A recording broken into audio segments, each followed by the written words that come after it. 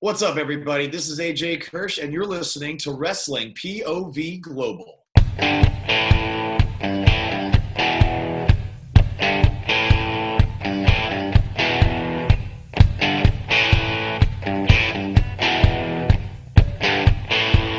Hey, folks, welcome to another edition of WPOV Global. I'm your host, the legend T. James Logan. With me, my two co-hosts. First of all, the gentleman himself, Elio Canella. Elio, how you doing, buddy? What's going on? I'm doing great. And of course, our other host, Ant the Liberated. Ant, how you doing, buddy? Doing well, gentlemen. How about you two? Well, you know what? Is another week of feeling caged in. I'm going to say that. Yes. It still is. I don't know how much. I get it. We have to do what we got to do, but it's not easy on the psyche. I've spent, my entire working life working. So this has been very hard for me now. This is like week 7 of me sitting around doing not much. So I'm like, it's tough. It's tough. How you guys holding out? Elliot? Much like you. Oh, sorry. Go ahead. Wanting to get out. It's tiring. I mean, of course, I have to make my runs for necessities, but just feeling caged. It's bothersome, but I understand sacrificing for the greater good. True. Elio? Yeah. I was outside for a bit, like this afternoon, because it was just nice weather. So I thought I'd go outside for a bit because it's getting really frustrating being like indoors for this long period of time. Mm-hmm. However, I managed to go back into my childhood. Oh? Because I found a show that I grew up with, and I know you know about this one called You Can't Do That on Television. You Can't Do That on Television, the beginning of the ascension of our goddess. Yeah, so that is Morissette. That's where she started when she was like 13 years old on that show. Yep. Oh, was that right? Yeah. Okay. Now, I wish American audiences, when we tell you what the show is about, you're going to be like, what the hell are you guys watching? But if you get a chance, go onto YouTube. It's called You Can't Do That on Television. Oh, I'm familiar. Okay, so they used to have it on Nickelodeon. Yeah, so basically what it was a sketch comedy thing, but with a bunch of kids. Yep. And they always had reoccurring characters like that disgusting cook who would put his hamburgers under his armpits and bring them out as warm. And the whole thing is, what was the word you weren't allowed to say? Were you allowed to say, I don't know, or something, and you would get covered? Yeah, I don't know, and you get covered with green slime. Yeah. And they did the bits where they'd be at the lockers and people would keep popping out of the lockers and things like that. Yep. But it was indeed the first start of Alanis Morissette's very early career. And she was only in for a season or two. She wasn't the whole run of the show. But to be honest, even after knowing that and even after seeing the show, I couldn't even really tell it was Alanis. She was so young. So you know how you can look at some child actors and you're like, oh, yeah, I can see how they grew into that. Yeah. And then there's those child actors you look at and they're like, that's the same kid? Like, okay. I guess the pretty fairy came along a lot later in life. Okay. Yeah, cool. Well, I know somewhere on one of my VHS tapes I have her early music videos from 91. Sorry, what was that word you said? VHS? What is a VHS? Oh, next you're going to be saying that Alanis was just too hot. Sorry, that's a joke. Her first single. Her first single back when she was Canadian pop star. Anyhow, so yes, that was the beginning of our goddess. So you spent some time watching You Can't Do That on Television. Yep. Okay. All right. I have spent there's always so much things on TV. There's always so much things going. I have all these streaming services, and I never had time. But I've had time for the last 7 weeks. 6 of those weeks, I have been watching just like every program that I wanted to catch up on. Okay? But I hit a wall. I hit a wall, boys. I sat down during this whole 6 weeks, off and on, was watching different things. And you know what? You guys can laugh at me and mock me all you want about this one. I don't give a crap. I watched all 5 seasons of Sailor Moon in Japanese. Okay? Wow. All 5 seasons. But here's where the hard part gets, guys. I made it down to the last 2 episodes of the entire run. Went to go watch them, and I'm like, I don't give a crap anymore about TV. It's been 3 days now, and I have not watched those last 2 episodes. After watching the entire run, yeah, I have not watched those last 2 episodes. And I told that to a friend yesterday. And he said to me, you know what's going to happen? You're going to do it. You're going to not watch it. You're going to not watch it. You're going to forget about it. Then one day you're going to go, oh, I got to watch those. Oh, maybe I should go back and watch the other ones to reacquaint. And you're going to go through the 5 seasons again, get to the end and go, oh, yeah, I don't know. I'm kidding. That is the nature of the legend, guys.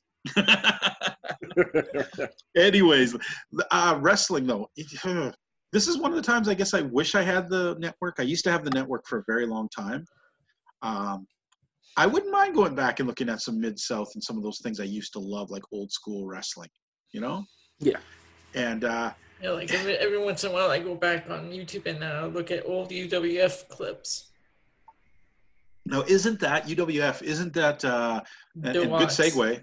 No, isn't that also this week's version of Vice will be doing? Dark Side of the Ring, Herb Abrams. Yeah, so they'll be looking right into the UWF stuff. And we actually, we have not been as lazy as we seem lately.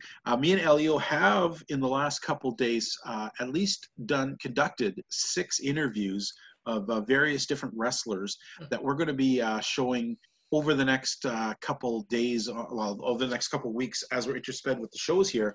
And a couple of them actually talked about UWF, which was interesting. We talked to Andy Anderson, the Lone Wolf, and he talked about Puerto Rico, and he talked about UWF and being involved in some of those things. So that was kind of interesting. So it's so weird how things come about like that. So are you guys, as this Vice City program keeps going, Dark Side of the Ring, have you guys been watching more of the episodes? Not like I should. I told myself I want to, get back into them. It's been a few episodes. It's been a while since I've seen some, so just trying to get myself back into the mindset of watching them as just, getting prepared for MMA POV, with constant breaking news, and then we eventually about to get into some live UFC events again. That's primarily where my focus has been. But yeah, I definitely want to get back into those. I saw all of season 1. I'm caught up on every episode of season 2 so far, and there's only 2 more left. Gotcha. Well, I do know I've watched a lot of them. I can't do there's something about the Jimmy Snuka one. I just don't want to watch it. I didn't really enjoy that one too much. And you know what? The New Jack one was very disturbing on a lot of levels. It was. Watching this. And it made me think of stuff like, man, it made me think of the tool of racism within wrestling world. I mean, there's no way around it. It has been a tool that has been used so much. There, especially like, places in the Deep South when they were talking about New Jack, how, they were told to go out and rile up all the white racists. And, but it makes you wonder. And this is the question that I always wonder is, even if you go out with the intention of, okay, we're not really racists, but we're going to play that card to get the fans angry and worked up, aren't we perpetuating racism and kind of, in a way, validating it? And that's what I wonder. And this hit home for me last week when I was listening to Wrestling POV, okay?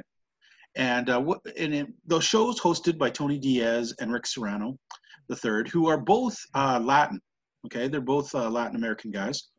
And they had put up a graphic where it had the current stable that has like Selena Vega and her, Angel Garza, Andrade, and Austin Theory, yeah. Right. And asked people to name this stable. And they said they got such an outpouring of actually like terrible, almost bordering on racist jokes that had come in. And you know what? I thought about it, and I was actually guilty because I wrote down something that I didn't think was all that racist. I thought was kind of funny, being Mr. Witty, and I realized I kind of gave into that too. And I didn't take into consideration that, the hosts themselves are both Latin American guys, and maybe they wouldn't find that funny at all. And what I had written, thinking I was being a smart ass, is I said that the team should have been called Green Card, as in the joke of like, oh, Mexicans sneaking in and getting kicked out or whatever, but it made me realize that sometimes we perpetuate such stereotypes like that, especially in wrestling. I mean, my goodness, wrestling is so full of like, how come every African-American and Polynesian wrestler seems to be the master of the headbutt, whose heads are stronger?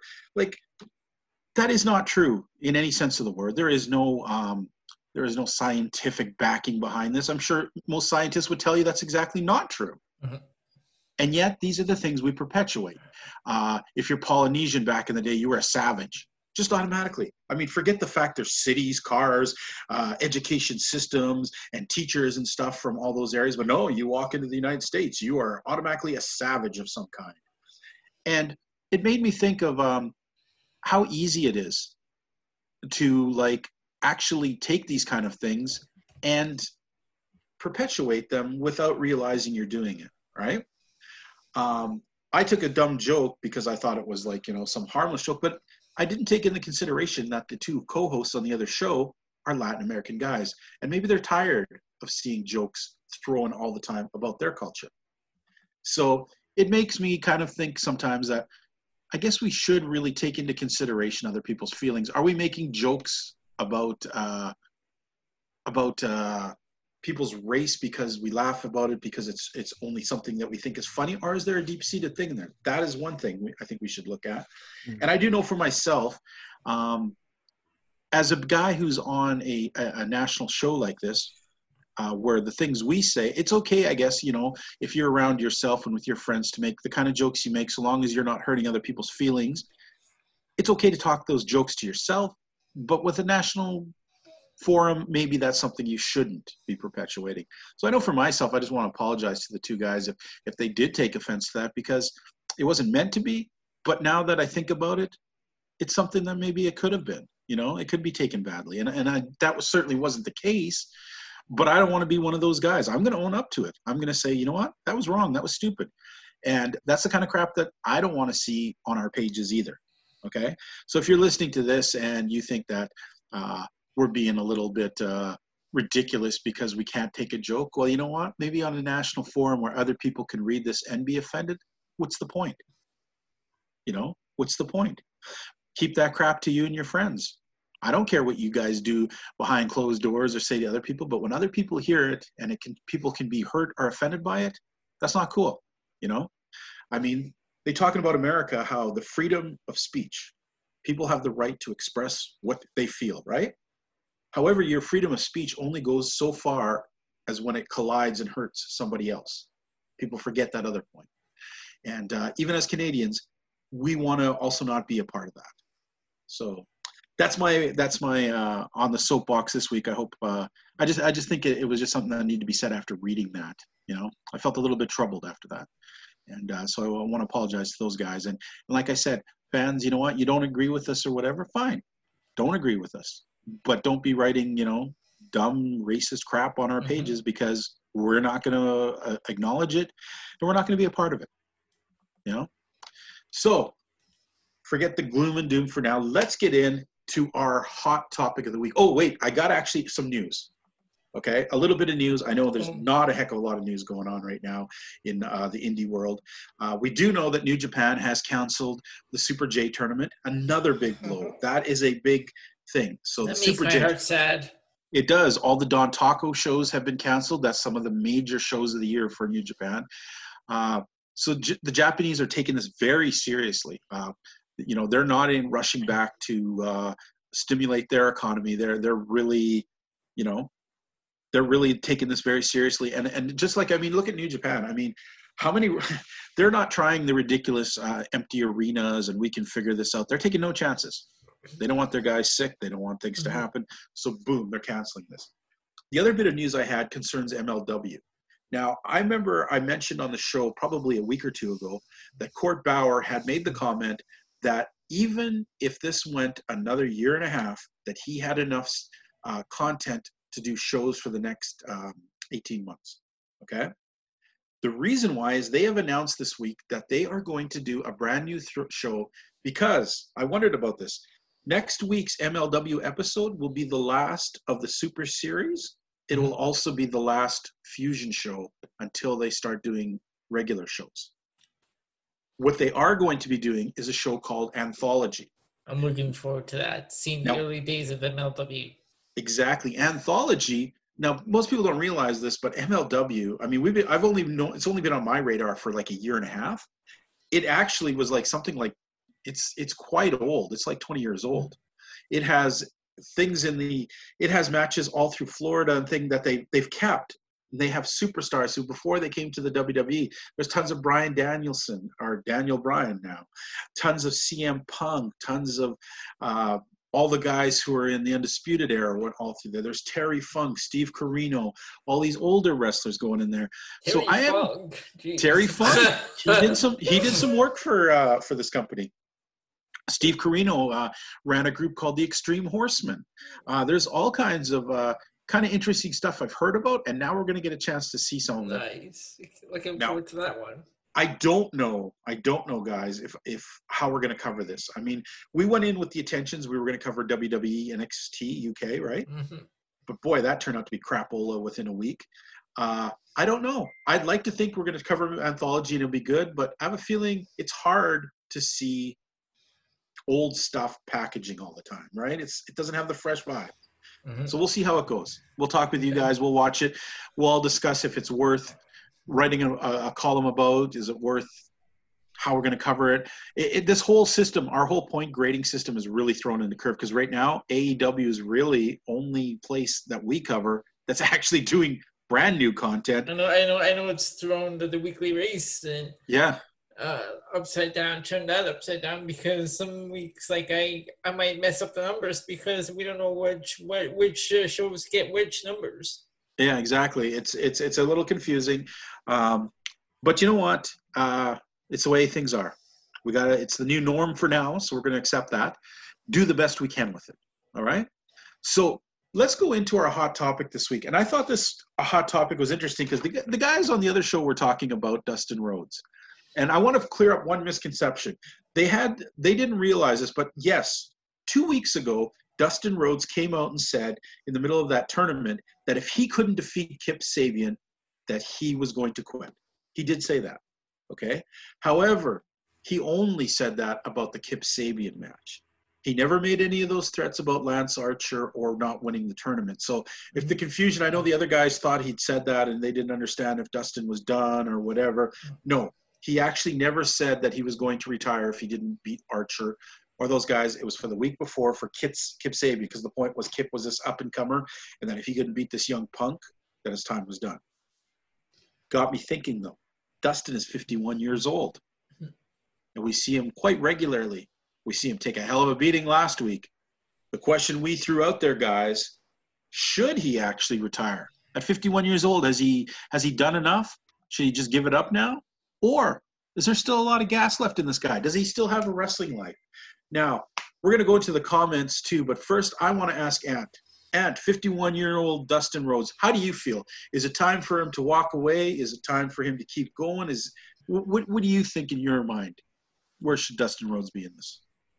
In my mind, I think Dustin Rhodes is performing at the best he ever has. In my personal opinion, I think this is the best I've ever seen Dustin Rhodes. In reference to retirement, I don't think he should retire yet. However, he shouldn't be a regularly active wrestler either, given his age. Ration him out, maybe have him perform once, twice a month. Throwing some breaks in between. And as long as you do it that way and don't overwork him, he has a few years left in him. So I would like to see him go.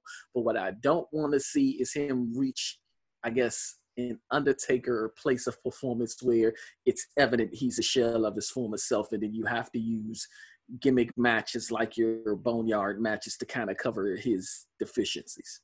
Okay. And before you answer, Elio, I just want to throw one thing out to you, to Ant. Do you think, though, that all being said, should he be given one last run at a title or even a title run within AEW? Or is that shit passed? I guess I'm torn, only because I feel like he didn't get the title runs he should have gotten in WWE. So even if it's for like a transitional period, 2 to 3 months, I guess it would be cool for him to get a TNT championship run. But I wouldn't want to see younger talent sacrificed in the process. So honestly, I'm kind of torn. I guess I'll get back to you guys with a more definitive answer, but Little torn on that. No. Fair enough. Fair enough. Elio, at Yeah, 51 years old, is Dustin Rhodes? Is it time for him to hang up the boots, or is it? Does he still have it in him to be a full-time wrestler, or like Ant says, maybe he should be broken down a bit to a half? much like Ann said, this is the best I've seen him perform. No, I think he still has some wrestling life left in him. But if they like Ann said, if they use him sparingly, like not every single week, maybe once or twice a month, then I think that would work. Now, it's funny, guys. I have been so up and down about this question since the moment I posed it, okay? There's times where I'm like, okay, man, he's doing this great. He looks great. Then there's times it'll throw me down, and times I'm back up again. Reading over the comments that came in, there was one comment that struck me, and what they said made me feel exactly opposite of what they said, okay? And we'll get to that comment eventually, but it made me start thinking of the local wrestling I've seen. And I remember like the days of Stu Hart being in his 60s and coming out for one match where, you know, there's this old man who really clearly does not belong in the ring, who clearly is in no shape, who clearly can't really do anything, but everyone's selling for him. Everyone's acting like, you know, they're going up against Hulk Hogan in his prime. Or Waldo Von Erich or Fritz Von Erich going in there way past their primes with their sons. Barb Armstrong, who's actually what the comment was about. You know, and that started me thinking, you know, I look at Dustin Rhodes, and you guys are right. Right now we're seeing some of the best he's done in the while. But the only reason that we're seeing that is because the WWE in the last 10 years has not let us see very much of him in any positive light, you know? So he's probably always had it in there, but we've just never gotten to this forefront. Obviously, we're in a reduced roster like AEW where, and especially with the COVID thing going on and their access to only half their wrestlers. So they're using some guys a little bit more than, you know, might be used. Yes, he's out there. He's looking pretty solid. He's wrestling really well. What worries me is when you look at his face, man, does he look like he is an old, tired guy? You know, maybe it's time to, you know, Tony Diaz doesn't like the half face paint. Maybe, Dustin, you should do the full face paint right now because you're looking pretty darn tired. I don't like the half face paint either. If you're going to do the face paint, do the whole face. You know what? If he was younger, I would think it would be cooler. I kind of like the idea of that. Yeah. But let's face it, he's looking super tired. He's looking like a very old man wearing makeup. And unfortunately, it can make you look a little foolish. And sometimes he can come off looking like that. I guess, in my mind, I know you're going to hate this, Ant, but I think the best thing right now is to transition him to the role of like Undertaker, where he only shows up once or twice a year and he's a big deal. And unfortunately, you do need some gimmicks to get him through it, but he is that extra attraction. Make him that special attraction. Don't throw him away on squash matches where, you know, Lance Archer is beating him till he can't stand anymore or stuff like that. That seems more of a disservice than anything else. Because WWE had him in that ridiculous Goldust like character from like '96. We've only ever seen him as Goldust in there. You get, you know, we all say that ridiculous character Goldust, but back in the day, Goldust was the hottest shit around, and Dustin Rhodes never did jack. Actually, it was ridiculous when they like altered him and like made him that like weird Goldust character with the red hair and stuff. Oh, okay, but I know some people look back at the Goldust character and they cringe and stuff, but guys, Dustin Rhodes never went anywhere, and he was around before Goldust, okay? Yep. He just floated around as Dusty's, you know, chubby son in WCW. I don't think he's ready. I don't think he should be doing full-time wrestling anymore. I don't think I want to see him constantly bleed. We've been seeing an awful lot of that. I actually remember his debut back in '91 when he was in the front row when DiBiase like beat him okay. out. Yeah. So I'm going to say I think the time for active wrestling is done. I don't think he should quit wrestling, but the last thing I want him to see, and this is coming from a boy who watched a hell of a lot of Stampede Wrestling, I don't need to see him out there like Stu Hart living off a fake legend that is obviously gone by now, propping him up because let's face it, who really is going to go in there and hit a 50, 60-year-old man? I don't care how young you are. You're not that much of a dick, okay? Not if you're a wrestler. So, but let's turn this over to the fans, guys. I know we had fans writing in about this. Elliot, why don't you read one of the comments? Okay, so the first one comes from Dusty Riley and says, still seems pretty all right in the ring, but if he retires now, he'll probably save his body. He needs one last awesome run, though, because he's a legend. Well, that sounds like me and Ant combined in our opinions. Do you have one in front of you, Ant? I do, and this actually comes from a buddy of mine that I've known for 20-some-odd years, dating back to our days in junior high school, Victor Blackson, who says he should wrestle until the wheels literally fall off. Ooh. Wow. Not a lot of sympathy there, man. No, not a lot. I mean, I get Vic and him feeling like Dustin can still go and he wants to see Dustin work, but as we both expressed, he's at an age now where he can't work as actively as some of the younger wrestlers. So. Mm-hmm. Okay, but I get his enthusiasm though. Yeah. Hey, you know what though? That is one thing that some wrestlers will tell you. Just about every wrestler in the old day who retired. They come back 5 years later going, wish I'd never retired. Wish they had just kept going and made the money while they could still walk. Right? So I get that. Yeah. That could be a valid opinion. Aaron Myers wrote, at first I thought you wrote at age 511. My answer was still no, though. Okay, that's fair enough. 511. We're getting into Matt Hardy territory there. Okay, we have one more here. Jeremy Hilger says he's putting on the best matches of his career right now. I hope he gets a title run, then retires to Cody title for a career match. Interesting. I mean, they obviously have great charisma. We have seen them fight each other before, and it was one of the best matches. It was actually in our vault last year. Yep. I go off to Joseph Kearse, who says he's a lot. Okay, this is the one that turned me, guys. Okay, this is the one. This comment made me think the exact opposite way.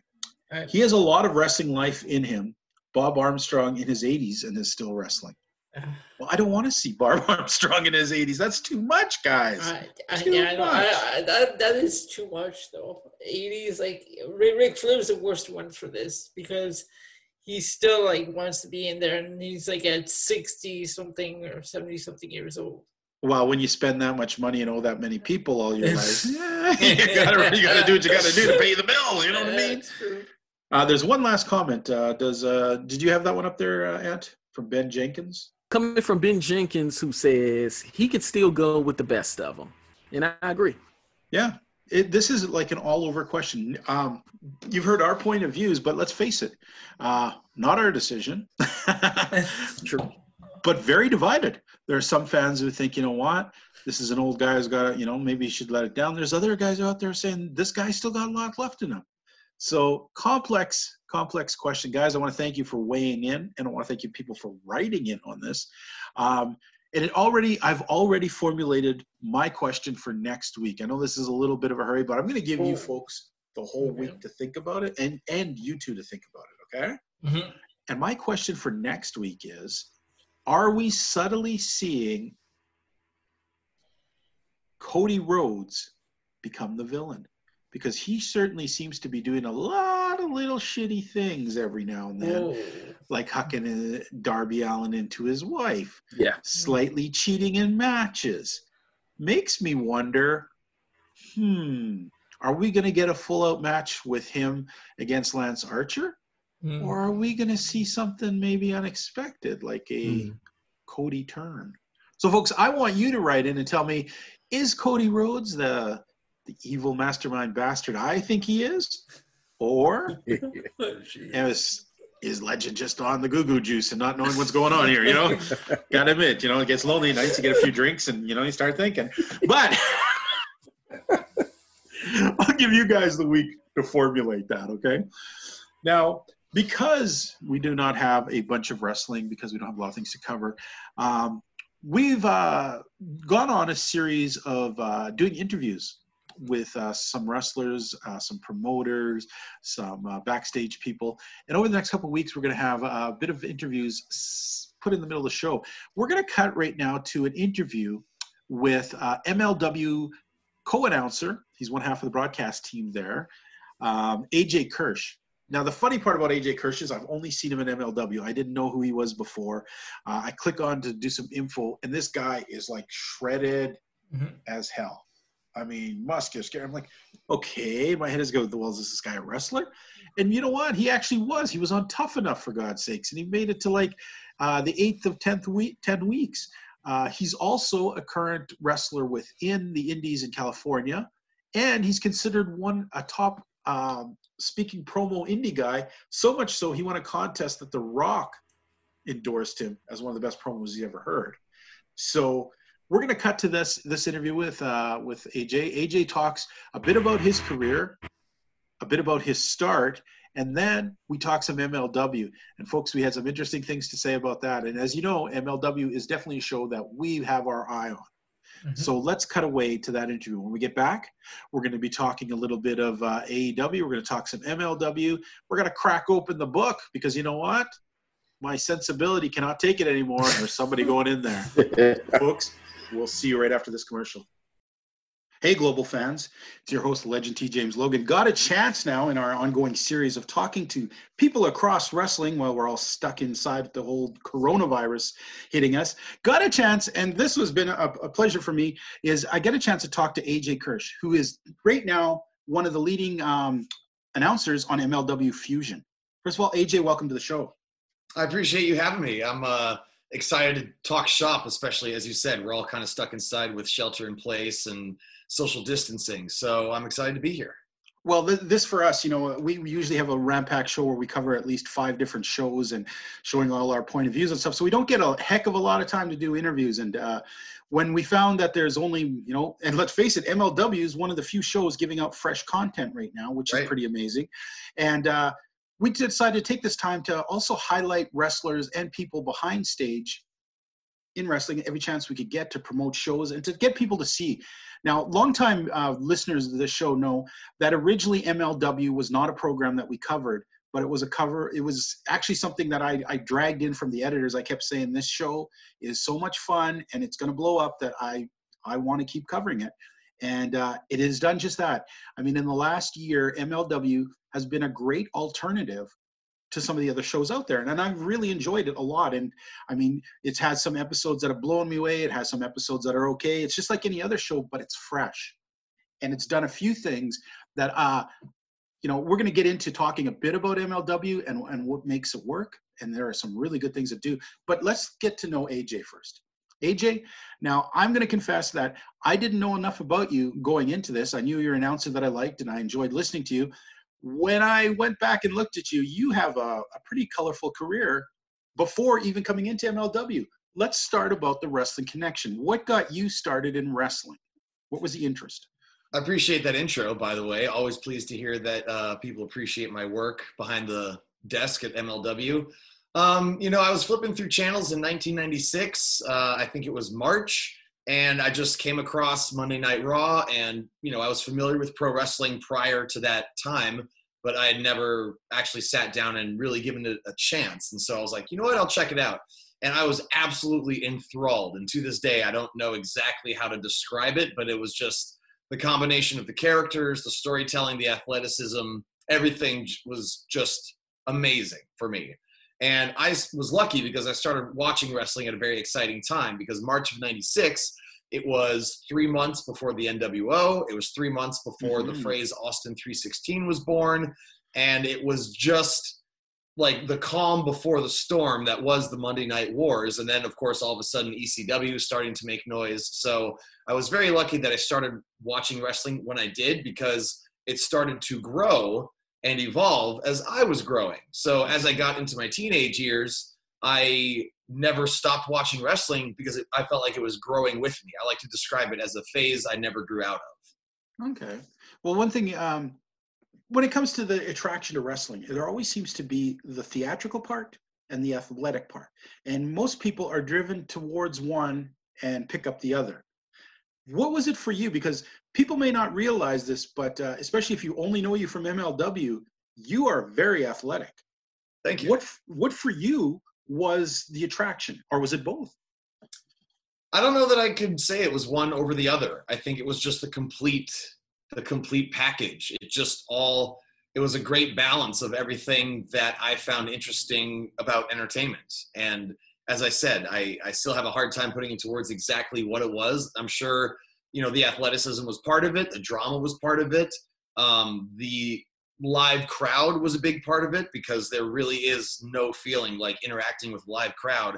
And as I got into my teenage years and the more obsessed and passionate I got about it, I was just like, you know what? I think I want to see what it's like to experience this from the inside out. Now, what was the start to get in there? What did you go to training school? Like, I know you competed in WWE's Tough Enough, but did you have stuff before that, or did you go straight into that?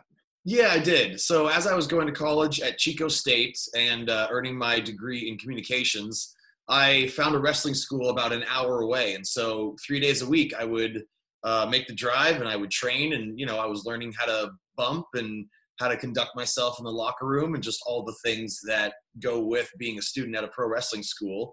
And so, and of course, in interviews that I heard with other wrestlers, everyone's like, get your degree, get your degree, get your degree, because the odds of making a living in pro wrestling are super slim. So I was like, okay, well, since I'm working toward getting my degree, there's no reason I can't work toward becoming a pro wrestler at the same time.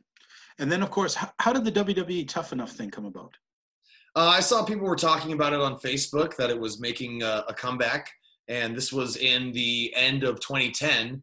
And I just had this mindset where it was like, you know what? Somebody has to be on that show.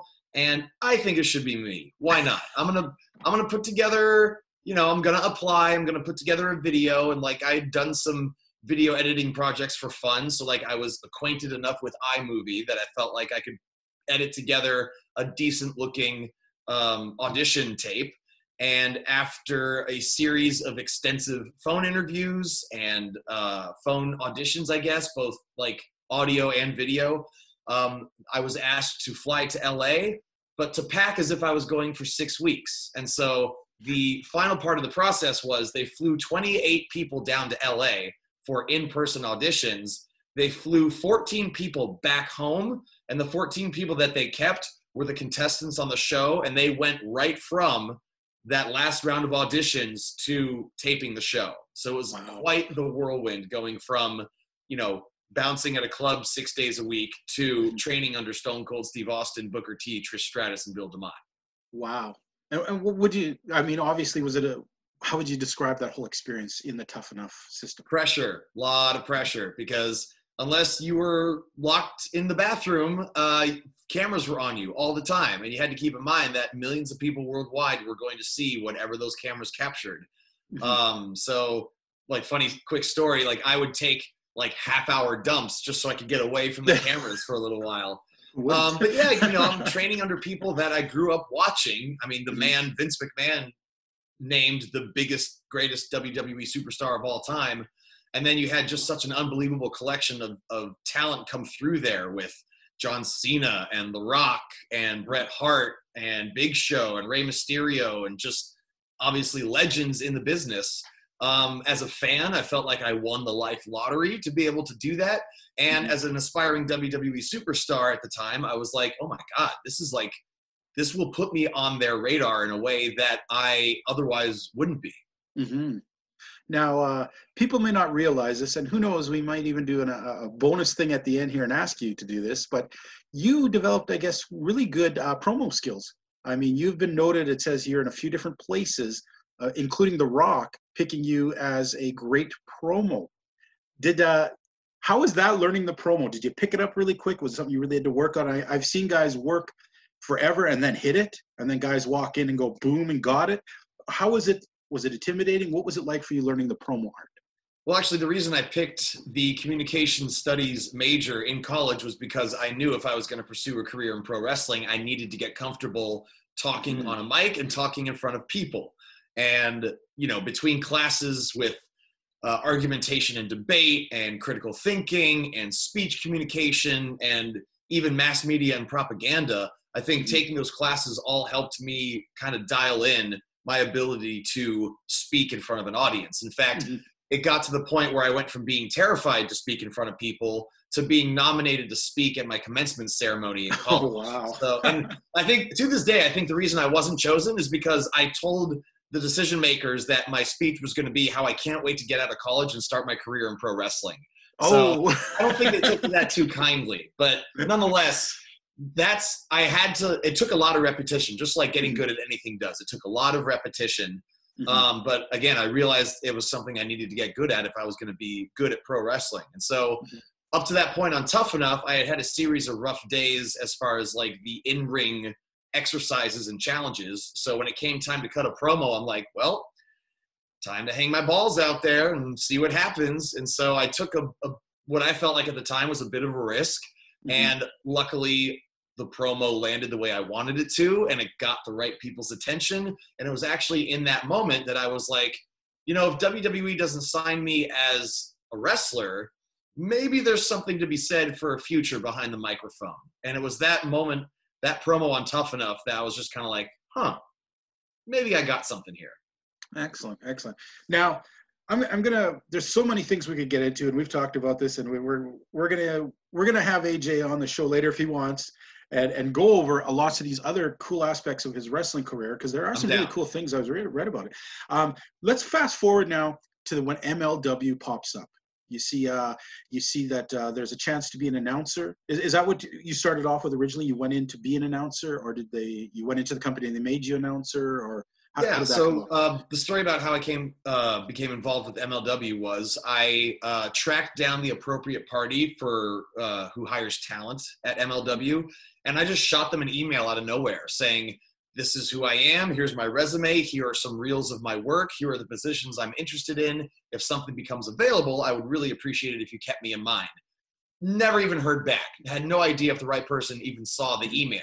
And so then in September, as they were kind of shuffling their deck, I believe that was the time that Tony Schiavone was starting to make his transition to AEW full time. And Cornette had gotten himself in a bit of hot water with some controversial tweets or jokes or whatever the hell Cornette was saying at the time. And so a spot opened up. And so I got an email just out of the blue saying, we received your materials, we like what you see, and we would like to discuss making you a part of MLW. And so a couple emails back and forth, we reached an agreement. And then, first, I believe Saturday in October of last year, my first show with MLW was in Tijuana as this it was with this MLW with Crash, I believe it was.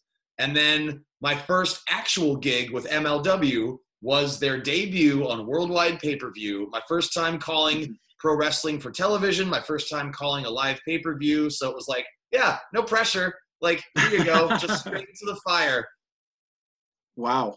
I'm going to have to say wow, because folks, I know this is, I've actually had to do play-by-play and announcing for other wrestling companies. And the first time I ever did it, I had no clue really how different and hard it is. I've been doing it for 7.5 years up to this point, because shortly after Tough Enough, I got involved with an Oakland, California promotion called Hood Slam, and came on pretty immediately as a commentator, a host, and a ring announcer. So I've definitely had a lot of experience as, calling professional wrestling, but never for television, never for live television. And so I just remember being so just petrified prior to the pay-per-view going on the air that it was just like, well, here we go. Let's see what happens.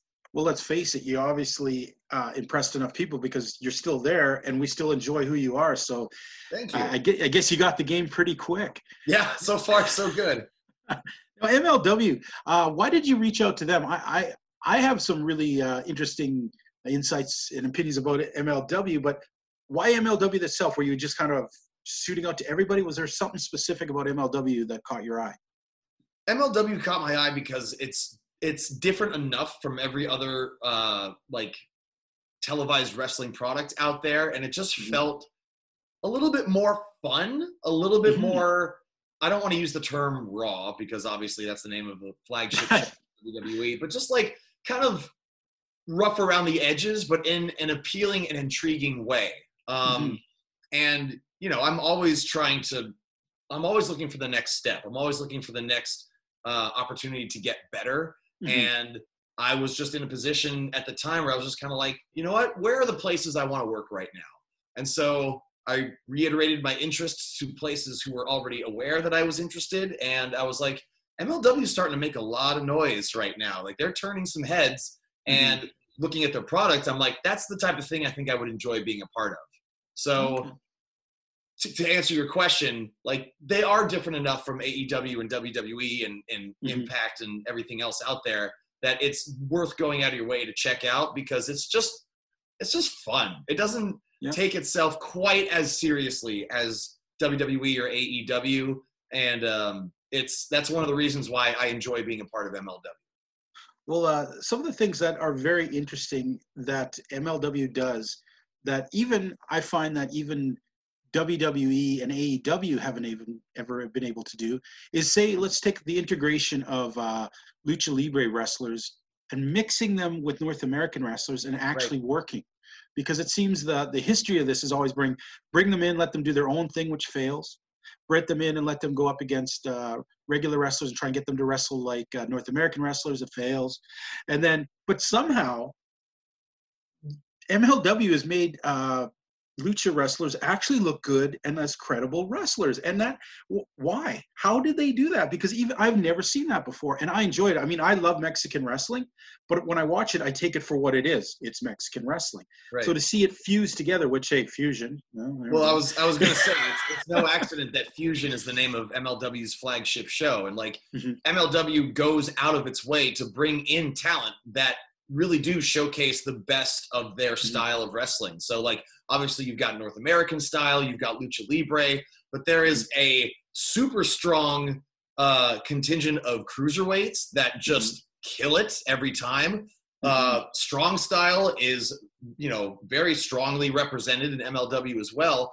And the caliber of talent in the locker room, one of the marks of a fantastic professional wrestler is that you're able to work with anybody, regardless of style or size or depending on what locker room you're looking at, talent. Like, a good pro wrestler has to make a green pro wrestler or maybe a not so good pro wrestler look as good as possible.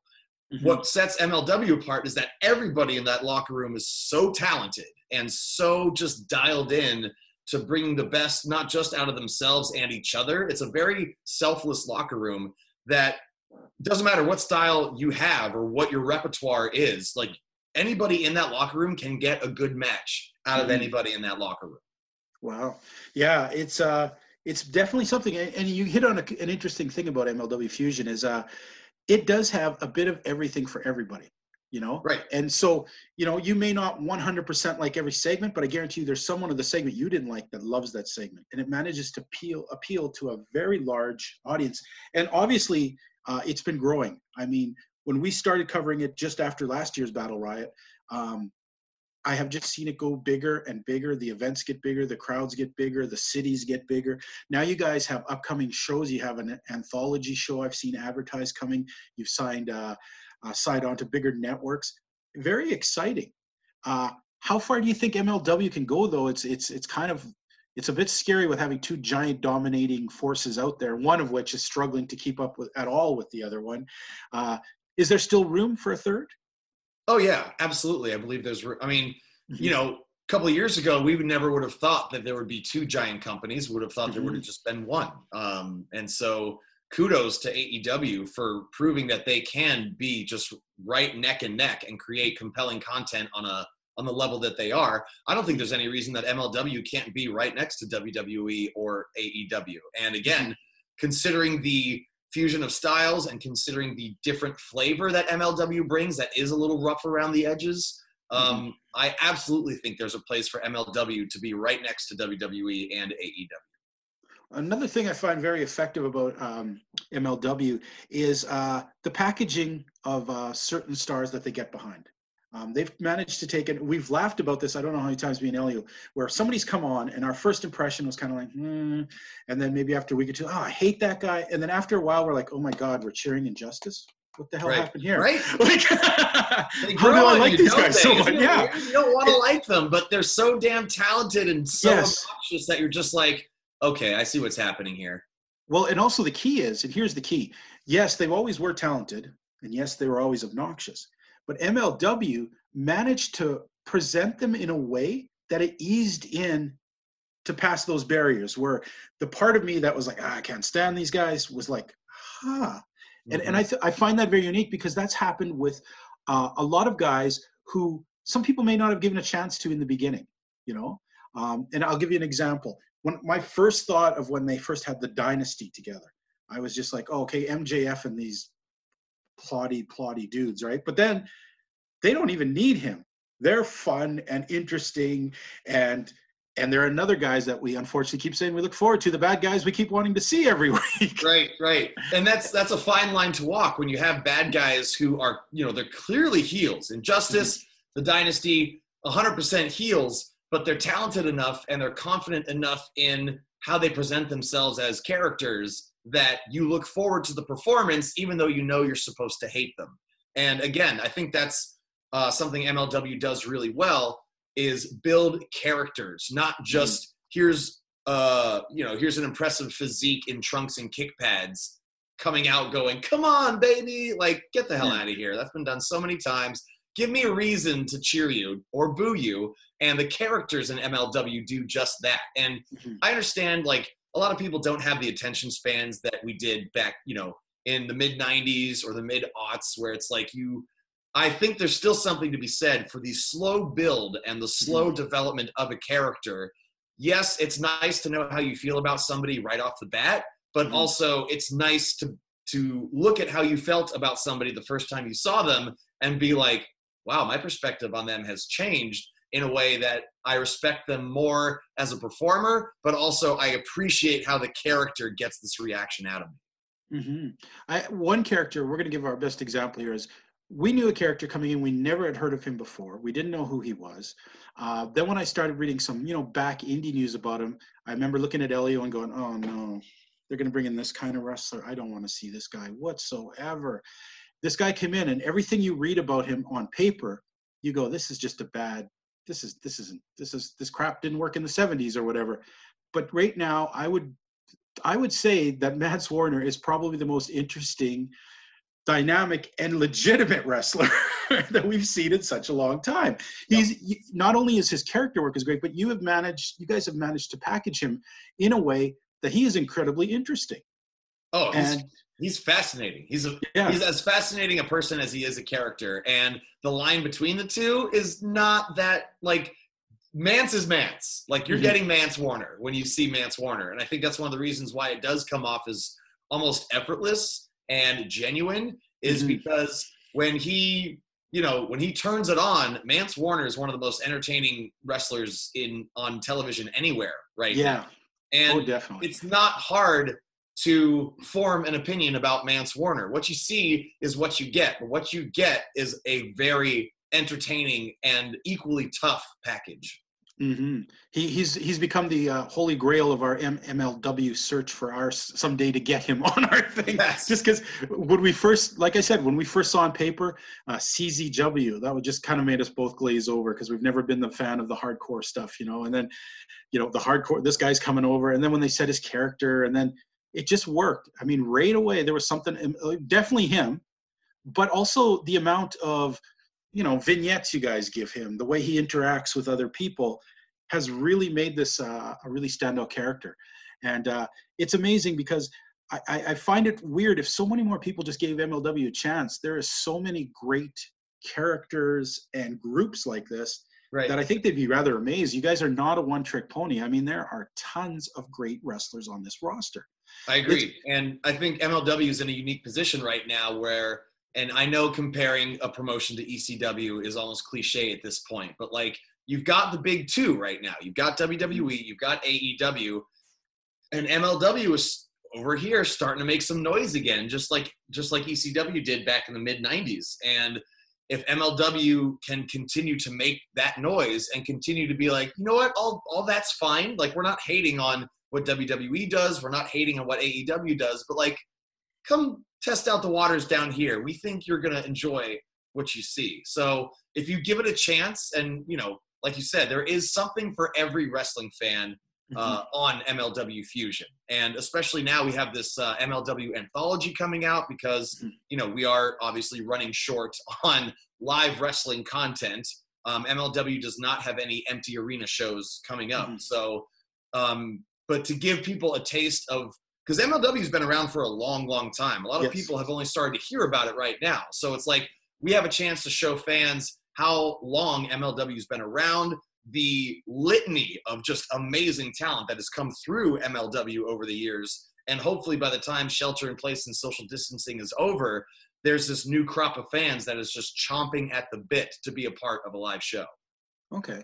Now, I'd seen some interview a little while ago with Court Bauer where he actually mentioned that, and I was unclear that since the anthology thing now has come up, if maybe that's what he was also talking about, but he had said something about that he had a year and a half worth of episodes to do if nothing started up again.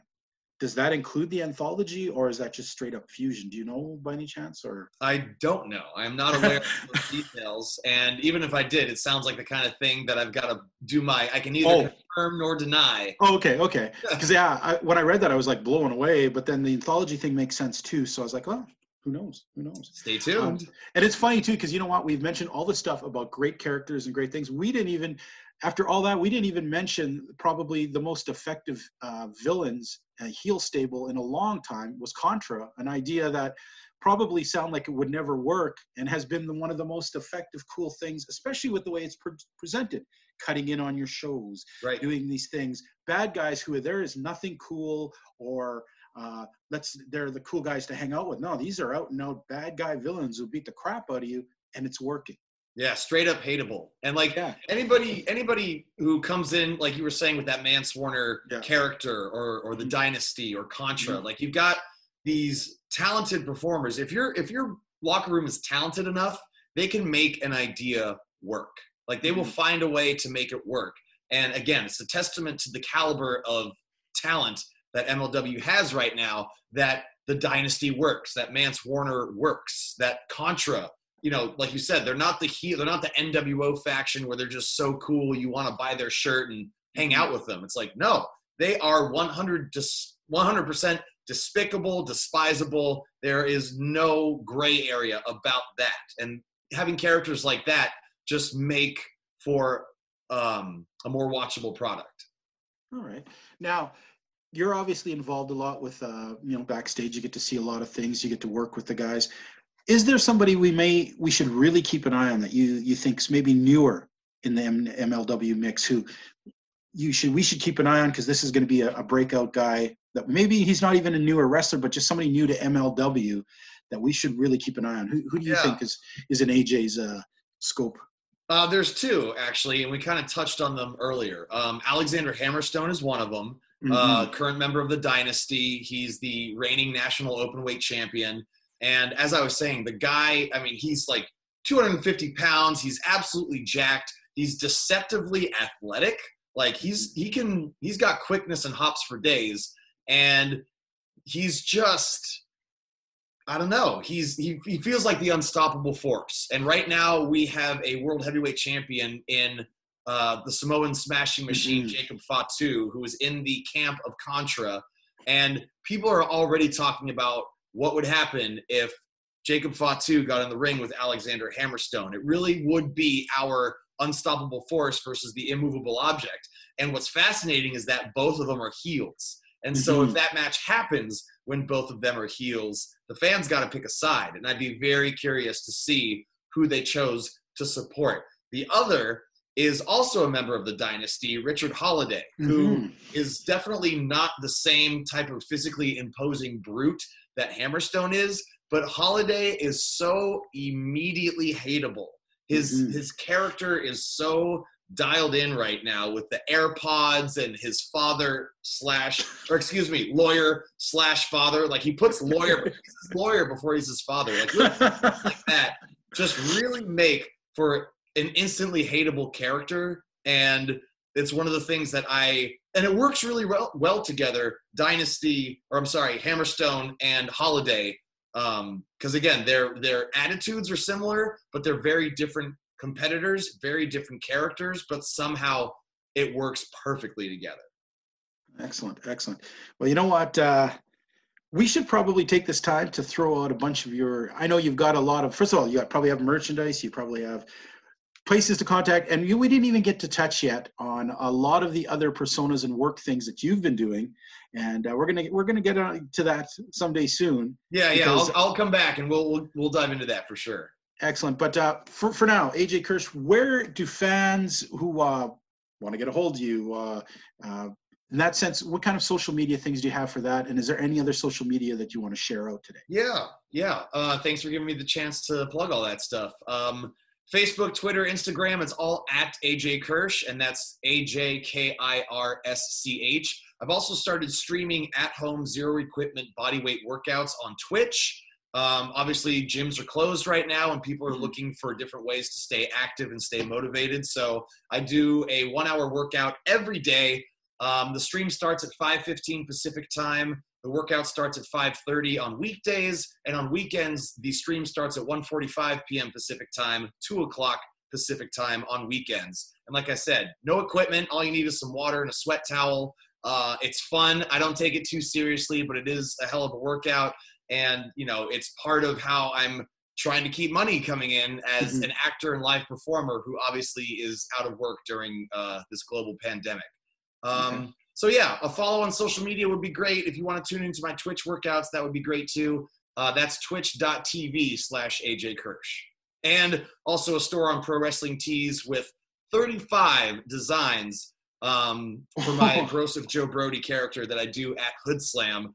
ProWrestlingTees.com/Broseph Joe Brody. Well, that's a lot of stuff too. Also, fans, check out MLW Fusion for free on YouTube. Has its own channel, MLW. You just click on there and like and subscribe, and you'll actually get it. I get it every week. It just automatically pops up on my feed every Saturday night. Yep, every episode stays up on demand. It's free to subscribe. You can watch it as many times as you want, and oftentimes there are things on the YouTube channel that we can't or don't show on beIN Sports because of either content restraints or time restraints. So youtube.com/Major League Wrestling. Okay.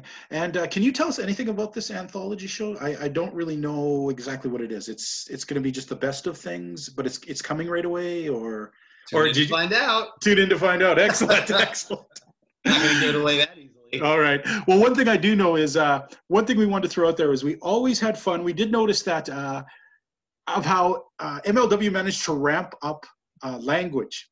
There was a time where all of a sudden WWE and AEW started flirting around with swear words, and then it turned out with Selena. No, what's her name again? The girl Selena De La Renta. De La Renta. She comes out and she said that Sami Callihan was a goat fucker. That was the floodgates that opened. That was the best moment ever, because I don't think ever in my lifetime I watched a wrestling show where I went, "What? What did she just say?" That was awesome. Little moments like that just make MLW an absolute gem. And of course, the ongoing. Everyone has to take everyone. When is your chance going to get to say that MJF's an asshole? Because I noticed that every character so far, whenever they mention him, everyone has to say at least once that he's an asshole. Well, I try to remain impartial as a broadcaster. I do my best to keep myself composed. And now that Mance Warner ran his ass out of town, I don't need to worry about that anymore. So you know what, MJF, you are a gaping asshole. There it is. And I don't know about speaking impartial, because I've seen you having a bit of a friction there with Hammerstone and Holiday at times. They seem to kind of push you around. They're the absolute worst. I do. They challenge me at times to stay unbiased, but ultimately, I'm a human being. I'm not going to take their crap, and I don't think anybody should have to take their crap. They're just way more obnoxious than I think even they realize, and I just feel like they need to hear that from time to time. And I think the funny thing is they haven't seen you with the broadcaster shirt off, because I think I might not try and push a guy as big and shredded as you around. So just saying. They'll find out if they push me too far. Excellent. Well, you know what? We really want to thank you for coming on today, AJ. My pleasure. It was great talking some MLW. Folks, we're going to have AJ on down the road here, not too far down. We're going to talk more about his other work, He does. He has some great stuff out on the indies. Lots of cool, interesting things, and I bet you probably have even more stories. We unfortunately don't have enough time to sit down and tell all the stories like we get to with most guys. So, thank you very much for coming. We'll make it happen sooner rather than later. We absolutely will. Thanks, and want to wish you the best of luck. And any last thing you want to throw the fans out there?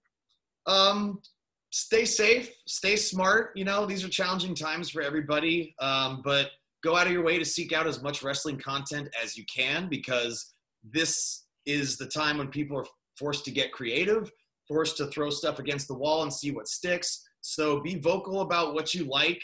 And if you don't like something, let other people like it. It's not a big deal if you don't like something. You just don't have to watch it. Mm-hmm. But yeah, something I've been kind of like signing off with on my workouts and everything is that we are stronger than the circumstances that surround us. So just keep that in mind as we continue to navigate this global pandemic. Stay safe, stay smart, and we will come out of this on the other side, hopefully better than ever. Hey, folks, we are back. You know what, Ant? I could not help but I couldn't help noticing me wearing the Wrestling POV T-shirt. Pretty snazzy, huh? Pretty snazzy. It looks good on you. Well, you know what? There's 4 colors. There's 4 different designs. You can get it at prowrestlingtees.com/WPOV Wrestling. You know what? If you want to get a hold of any of us, if you want to give us any, you want to talk to the guys at Wrestling POV, you want to talk to us here at Global, you want to talk about Ant and his co-host over at the MMA show, there are plenty of ways that you can do that. Elio, tell the people about the good stuff they can get to. All right, so you can write us at Wrestling POV Podcast on Facebook, Wrestling POV 1 on Instagram, Wrestling POV on Twitter. And you know what, folks? You can hear this show, and you can also hear Wrestling POV and the MMA show on all kinds of different platforms beside the one you're listening to now. Ant, what are all those platforms out there, buddy? The platforms are as follows: iTunes, iHeartRadio, Podbean, and Spotify. Every time I hear Podbean, I get hungry. Anyhow, now that craziness is done, speaking about craziness, and guys, some of today I had to shake my head. Let's get into AEW because, man, this was a roller coaster of an episode. So this week's format, we are going to talk about the highs and the lows of this week's AEW. And, of course, I think we should start off with the highs. All right? Ant, you got a couple highs that you really enjoyed about this week's episode? Yeah. So for starters, one of my highs is seeing Jim Ross back. I know Jim Ross has caught a lot of flack. He's had some errors, in previously recorded shows, but given everything that has been going on with COVID-19 and how it affects, people in certain demographics or age groups, it was really great seeing JR back on the call. Definitely. Not so much Excalibur, but right. Okay. And we're going to, folks, just so you know, as each of us are giving our highlights, I want you guys, if any one of the 3 of us say a highlight that you disagree with, that you think it was your low light, just signal the other and go, okay, I'm ready for a low light here because I may not agree with that. Okay. So, all right, go ahead. Any other ones you got coming out there, Ant? What else? Another one that I have was the spotlight on the women's division. That vignette going into the match with Nyla Rose, like, it really made you feel like the women's division is one to watch when we watch an AEW. Mind you, the 3 of us know that there is still room for improvement, but if there's someone who was tuning into wrestling for the very first time, making a mistake about it, that person would have been convinced that you absolutely have to watch AEW's women's division. And that speaks highly to the production team and how well they put that vignette together. Mm-hmm. I have that as my low light. The Nyla Rose match. Well, he's not saying the match. He's not saying the match. The vignette prior to the match. Where they showed the contenders. Oh, the vignette. I must have stepped away for a minute. Okay. Totally agree. What a great vignette. My only problem with it, why the hell was there no Chris Statlander in there? I mean, she should have been a part of that too. She's even in the audience of this show. Yeah. And once again, they act like she doesn't exist. So that kind of ticked me off, but I really thought it made – okay, and come on. I'm sorry, but Hikaru is her name, right? I always mix up her name. Hikaru Shida. Hikaru Shida, yeah. Hikaru Shida. Perfect. Britt Baker lifting her game up. But really, Penelope Ford above Chris Statlander. Who the hell is thinking this one through. So I'm sorry, guys. That was the only part. I don't mind. I'm not going to put down Penelope Ford, but to have her over and not have anything for Chris Stradler really kind of irked me a tiny bit. Especially when Ford has been seen more as a manager to Sabian than an actual wrestler in the division. Mm-hmm. Exactly. Anything else you want to highlight on there, Ant? I would say another highlight for me was MJF's promo. Yep. This week in comparison to his previous promos. The whole thing about the injuries with the hangnail and the razor cut, they were lame. But the promo that he came forth with on tonight, where, you know, he pretty much made it known that he's not to be compared to any other wrestler and him reclaiming his throne. And then even with the banter that he had with Sean Spears and then making fun of, clowning Tony Schiavone and even praising each other, whether it was genuine praise or facetious praise.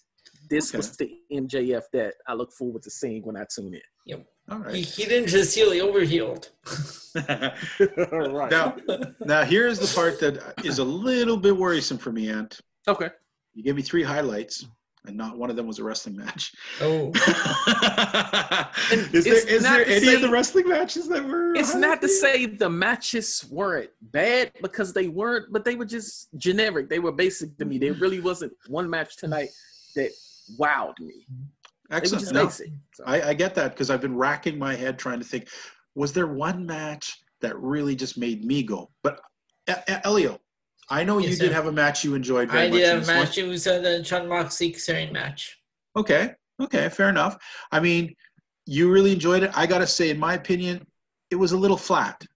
Okay. It just seemed like it was a little bit long and nothing really highlighted these guys. Although I didn't like the ending with the whole Dark Order coming out, beating down John Moxley.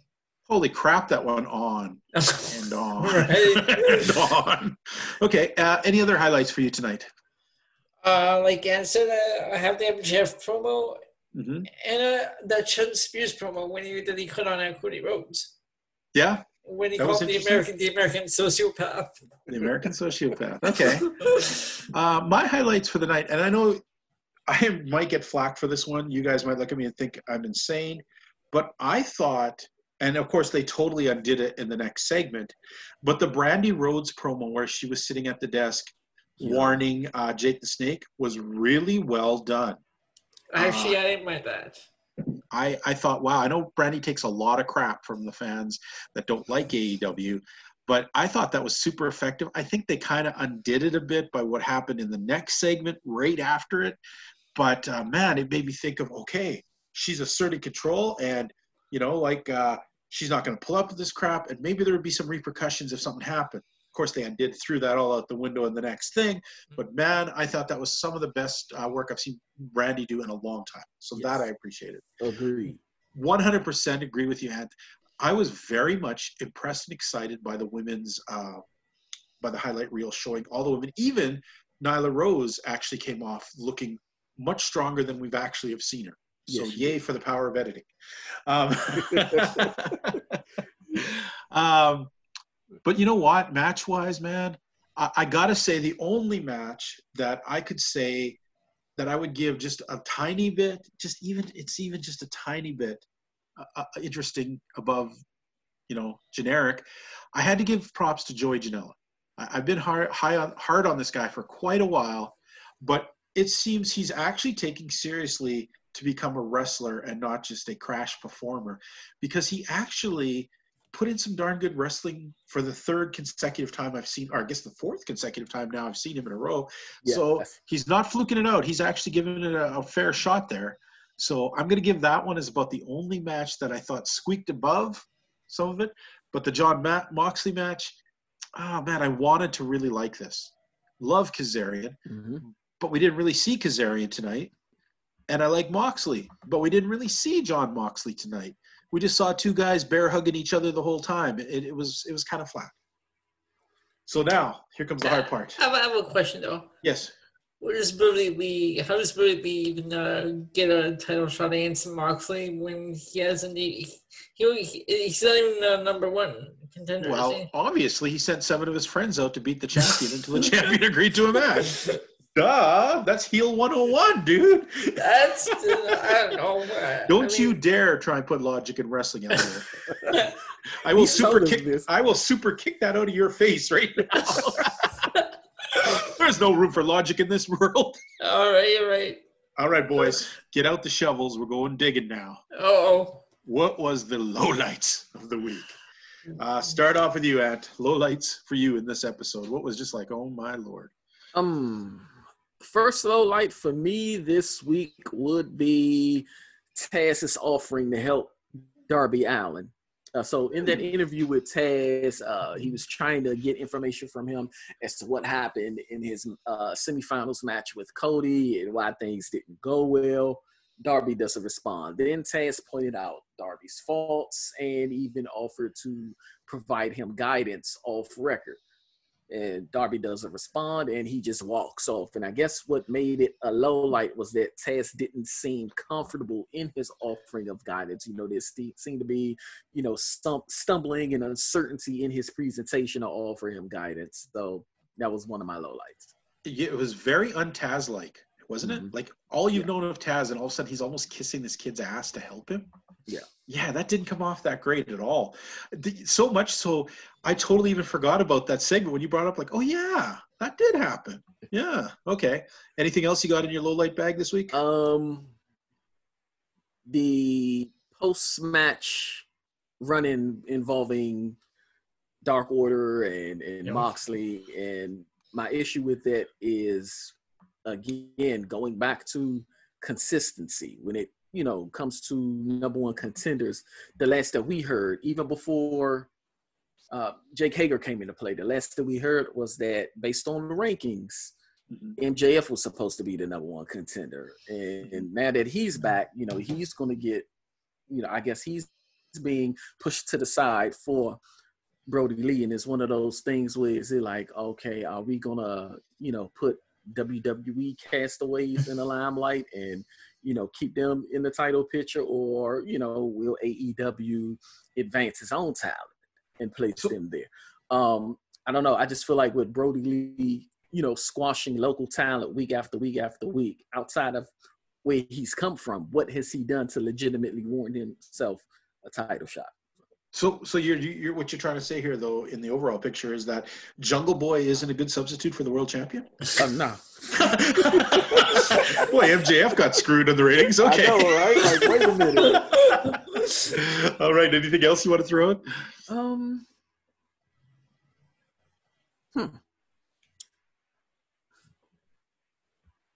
Let's see. I don't know. I guess just the overall quality of the matches, as I stated earlier, they were just bland. Nothing too awful, but really anything that wowed me or excited. Well, I think we all pretty much got that, except for Elio, who's apparently back to drinking because he thought John Moxley had a pretty good match. Okay. Elio, pull out your bag of poop, polish up a turd, and show it to us. Anyway, my like number one is Nyla Rose versus, I think, what's the name, Kenzie Page. Man, you hate that Nyla Rose, but okay, go on. And why? Why? What was so terrible about it? I don't know. You knew that was going to be a squash match. Okay. And my second one is the main event. That went on too Lord. long, and there was just a lot of crap. The whole match already flipping back and forth between alter egos. It's just... Yeah. Oh man. Okay. Let's deal with the main event right now. All right. The main event was. You can sometimes wrestling can be fun. When you have these backstage things, but this is like when you do something for too long, anything for too long. And if anyone thinks I'm crazy, go buy a tub of icing and just eat it until it's done. And you'll see that a good thing can go bad really, really quick. Okay. This went on, and it just, it went so long that I just couldn't take it anymore. And then the ridiculousness of things, okay? Some of it was like ridiculously dumb. Them trying to run each other over with golf carts. Mhm. Okay. Then I don't know why, guys, but this looked like the scariest crap to me was when Kenny Omega climbed the top of that cherry picker and then did a backflip. Oh, I And there was was just a about to table. say that. There was a Yeah. table right there. You know how dangerous of a spot that was for a stupid in the arena I thing? was just about to bring that up. That Not- spot was just not it was- cool. Not cool. This whole thing was, and it just went on for so ridiculously long. And you know what it honestly felt like? And this to me was what I hated about them going back to live was the commercial in The box picture in rest- picture. Yep. picture in picture. And this went on so long that I was as bored watching the picture in picture as I was watching this match. It was just too much. It was too ridiculous. Mhm. And it made no sense at the end that the Inner Circle has everybody come in and beat the crap out of them. Nobody whatsoever is there to help. And that seemed to be the theme.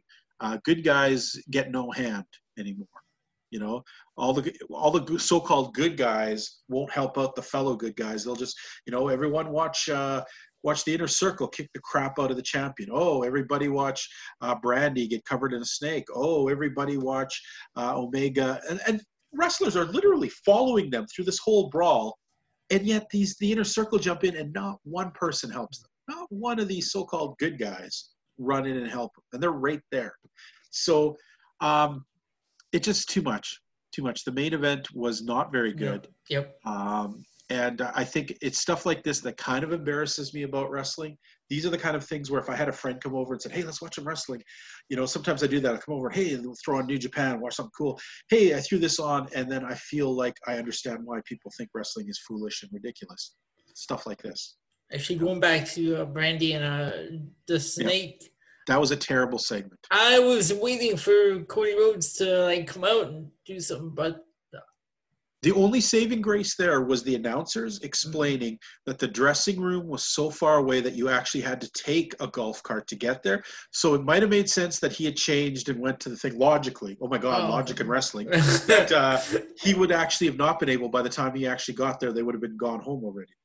So I'll give them that. But yeah, that was a terrible thing. And here's the thing is, that one's so cool. It was so cool to see Brett Baker hit what's his name, QT Marshall with the shoe, and then have an interaction. Yep. And it was even kind of cool to see Britt go over there and lay out Brandy, but it just went to hell after that. And I mean, guys, 1982 call, they want Jake the Snake and his effing snake back because it doesn't work anymore. That was, what was the point of that? Now, here's the thing. Yep.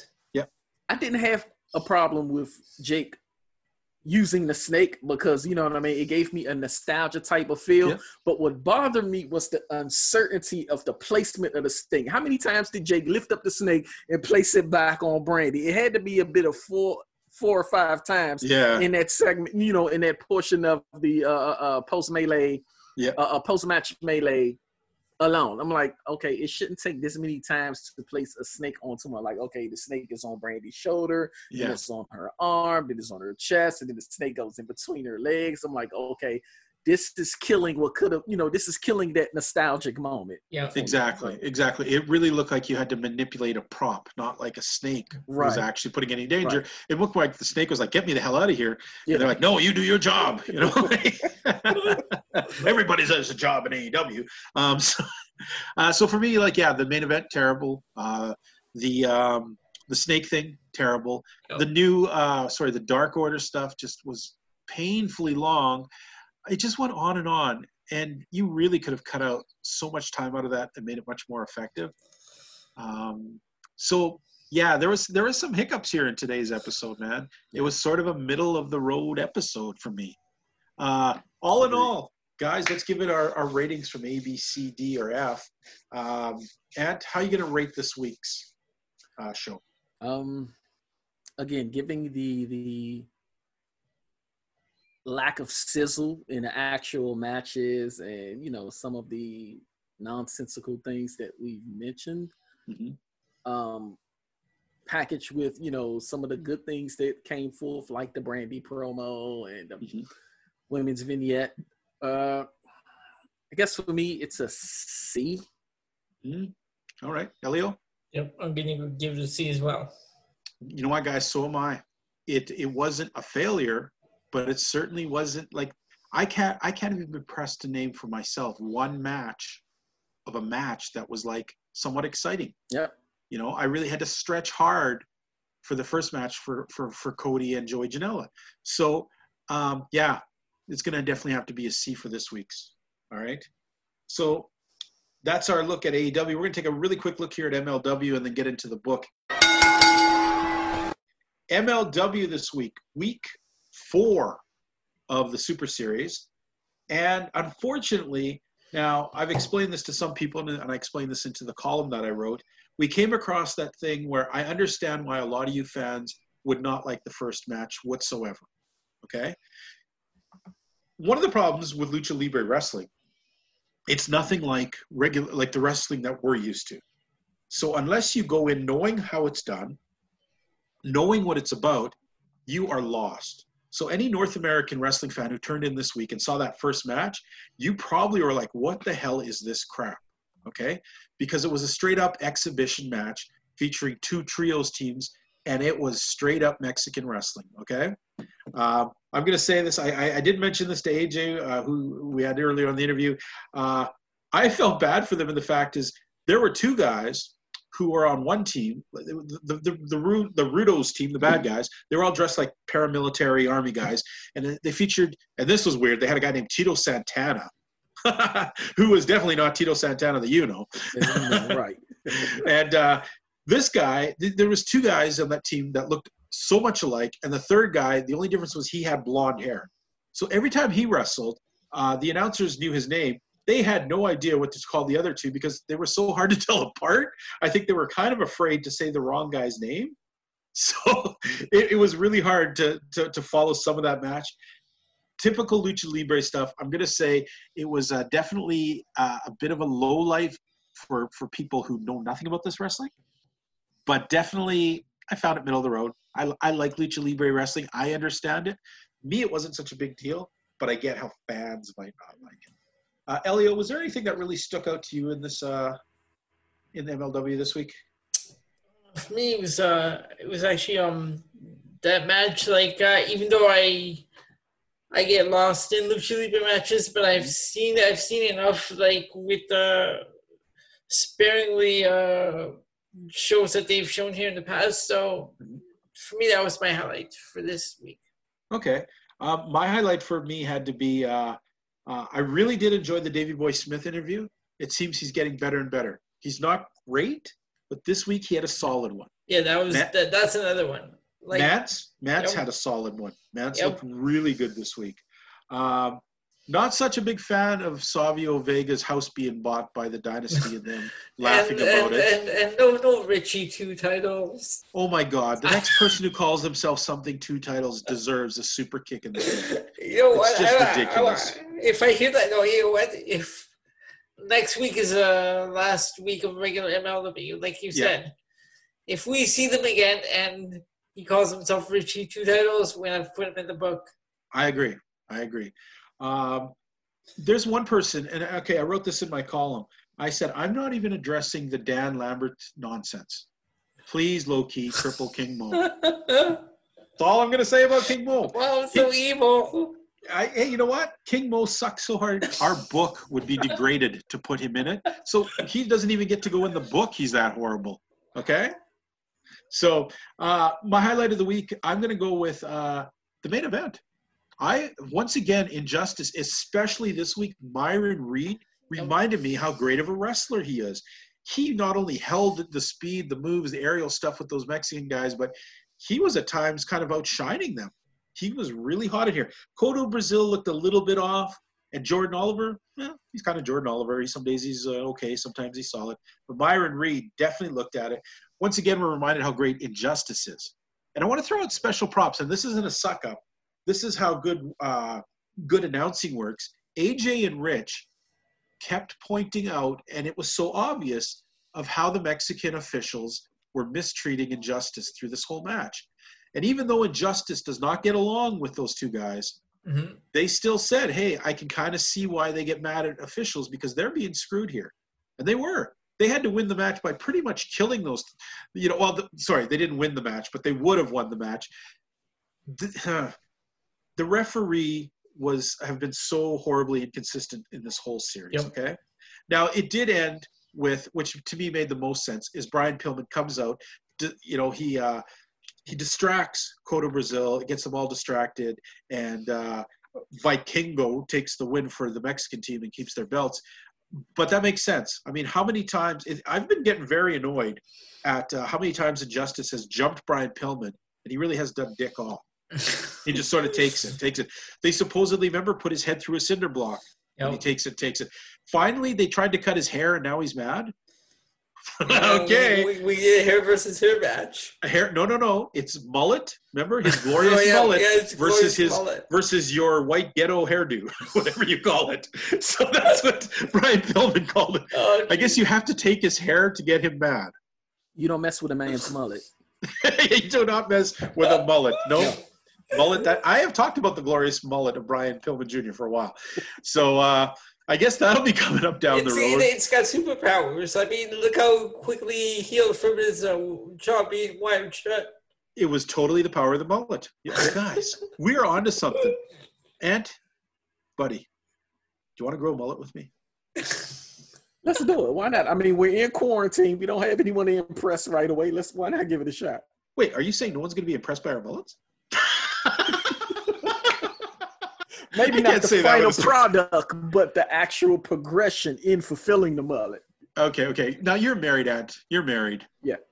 Okay, my wife's giving me enough crap about a beard. Do you think she's going to let me grow a mullet? Come on, man. You think your wife's going to let you grow a mullet? Come on, man. Do you think Elio's left hand is going to let him grow a mullet? No. The people we care about are going to be on our case. Of course. Elio, sorry, I had to throw that out there. All right. Wow, that was a sticky situation. Anyways, so this week's show, I wrote in my column, I gave it a B. There was finally some good wrestling in the show. I think it might have done better if it wasn't a straight up Lucha Libre match. If it had been more of a fusion match, I think North American fans would have enjoyed it more. There wasn't really anything too horrible in this, because at least there's usually at least one really like, oh my God thing, except for Richie Two Tails. No, wait, there's also LA Park. Oh my God. Okay, run really quick over this one. I have been impressed with LA Park's cooking. What is it? Something pendejos 2 weeks ago. La cocina pendejos. Okay, that was pretty funny. It has some good jokes on it. Yep. Last week, Pillow Talk with LA Park. Pretty fun. Yeah. This week is the idea of where something works, so you just drag the shit out of it. Way too long. It was horribly long. It went so long, I lost all interest in after about 3 minutes. It went so long, Ant, that he cooked his entire meal this time while he was doing this promo that went on and on. And it was this running thing about Psycho Clown. Yeah, I guess he's trying to hype up next week's match. But the only thing that I came out of this was like, who is stupid enough to barbecue in their living room? I mean, he had a freaking barbecue in his living room while he was doing this. Crazy stuff. And so many horrible jokes, grabbing the wieners and putting this is the Mexican one, putting three of the American ones are tiny. And Jesus, like, it was so bad that I just numbed out after a while. And it's that case of what I was afraid. And I'm so glad actually there was no Bubbly Bunch this week, because I think we're on the cusp of the Bubbly Bunch being now like, And I was reading a report when you said it wasn't, you were sitting there watching, you couldn't find anything funny. Mm-hmm. I was sitting there watching MLW, watching that segment. I didn't even laugh once. Well, it's just they said that the only jokes that were any bit funny was the stuff they already said 2 weeks ago. Yep. So telling the same joke in any crowd is like, farting in church. Nobody cares except to look at you pretty nasty like. So yeah, gonna give it a B. What about you, Elio? Yeah, I'm gonna go with the B as well on this one. Some good stuff, some not so good stuff, but yeah. Okay, Ant, do you have any weigh-ins on this one, or did you? I saw it as well, and let's make it 3 for 3 for the letter B. Okay. Well, hey, well then, what was your highlight? What did you enjoy the most? Oh, the out of this highlight one? for me was the Smith promo and the Okay. eventual hinting towards him and Fatu getting into it. I'm Oh definitely man! looking forward to that. That's going to Finally, somebody saying something about Fatu where, like, remember he was calling him a fat. Where's your fat ass? And I was like, finally, Davey Boy Smith's a guy who can say that to Fatu. Exactly. Fatu's Oh, humongous, man. but Right. Davey Boy's 6'8". Okay, he's a massive fan. So wow, collision of Mack trucks. That is going to be something. I totally agree. So yeah, I guess B's all around solid. I did find it a little more enjoyable than AEW this week. Sometimes it's kind of unfair though. I wish MLW had a 2-hour show so it would be a little more on keel to a whole show. Mm-hmm. But it's pretty clear with the amount of not great wrestling that was on AEW's, that they probably would have lost had there been the quality across. So now, last thing we're going to do today, kids, we are going to open the book because you know what? I got somebody for the book. Uh-oh. Yeah. And boy, the more we talk about it, I almost want to add in good old Richie 2 titles. But, to hell with it. He's going in. Richie 2 titles, you're going in too. Let's open this damn book and see what we got Let's in there. open this book and see what we have here. Slowly, the great book opens. Okay. The first entry is Britt Baker's Mandible Claw. Well, you know what? We have not seen that crap for a while. Mhm. And she sure has taken a turn for me in being a credible villain. I'm saying we take her out of the book. And actually, we have Britt Baker herself in there as well. So I think they should both come out of the book. Yep, I gotta agree. Any disagreements, Ant? Not at all. All right. Progressively gotten better. Next is Cody's ugly tattoo. Oh my God, that's horrible. The first thing when he came out, I looked at it again and I'm like, ugh, no. Yeah, that stays in. That's got to stay in. That's just, ugh. So let me ask this. Do you all Yeah. think we'll ever reach a point where we're used to the tattoo? If Will we become do, accustomed to it? if we do, it comes out. If it's become like, it still just looks like horrible on him. Yeah. Mhm. It's so unfitting. I don't know. Maybe there will be day. If we can learn to accept it, we'll pull it out. But right now, it's still, like I said, and I'm not kidding you. When he first came out and got in the ring, the first thing I was like, oh my God, that ugly ass tattoo. It was honestly the first thing I said. Yeah. Okay. All right, next is the Dark Order. Oh God. Yes, they are so mind-numbingly boring. And Brody Lee, you are not helping. Then we have Kenny King. Who?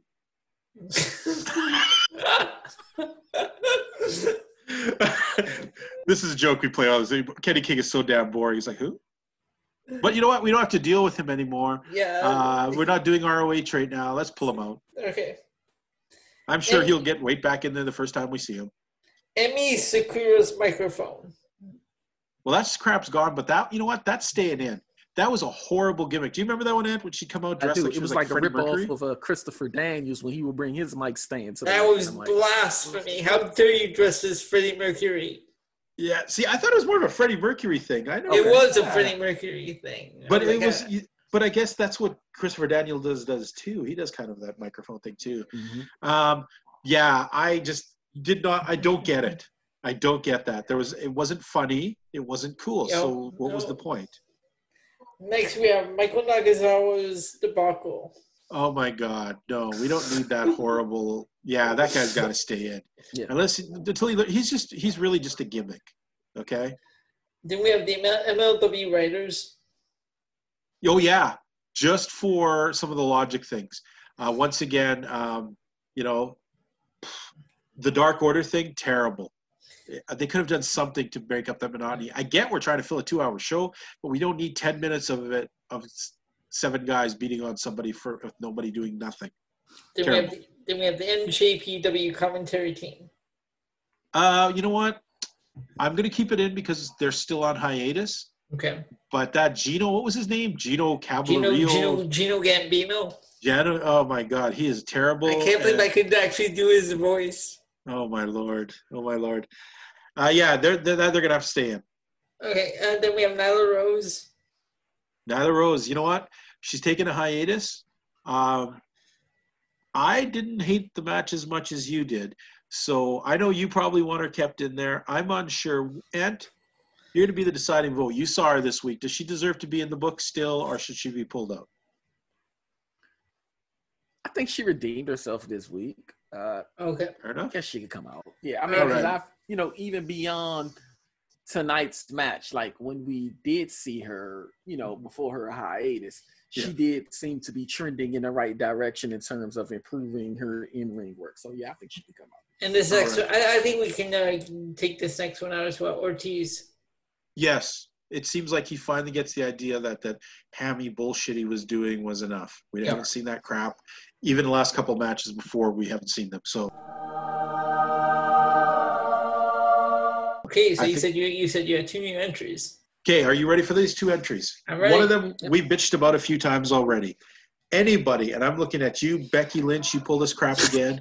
Anyone else who declares themselves their name, 2 titles or 2 belts or whatever, you deserve a super kick to the dick or vagina, whatever you are. You get a super kick to your privates, and you get put in our book. So, Richard Holiday, you have made the book.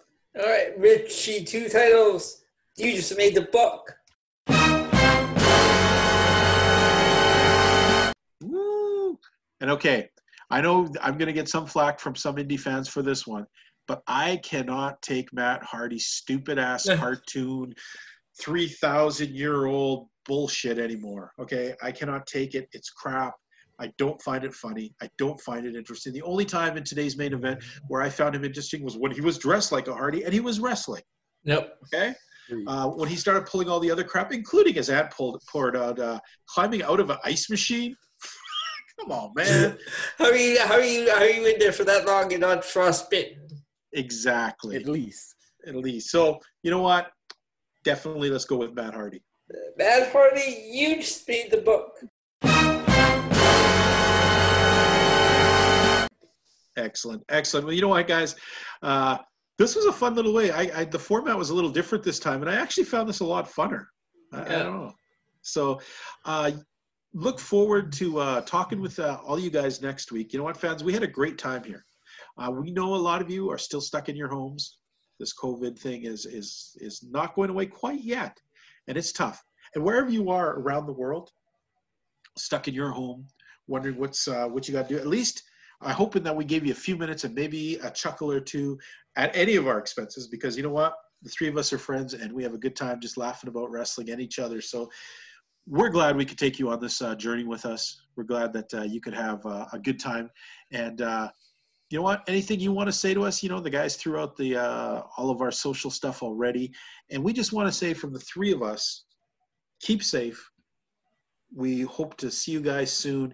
And we just want to send out our love and our hope. Ant, anything you want to throw out to the people? Yeah, a couple of things. One, I want to mention that MMA POV Podcast does have a presence on Instagram and Twitter. We can be found on both social media platforms at MMA POV Podcast. Secondly, want to let you all know I will not be available next week because next Wednesday will be event number 2 of the 3 events in which UFC will be having in a matter of 8 days. So next week, there will be a live UFC event that I will actually have to cover for the show. So unfortunately, I will not be available for POV Global. Okay, fair enough. Well, we're going to miss you, buddy. I'll miss you guys as well, no doubt. All right, Elio, say goodnight to the fine people. All right, friends, we will talk to you all next week.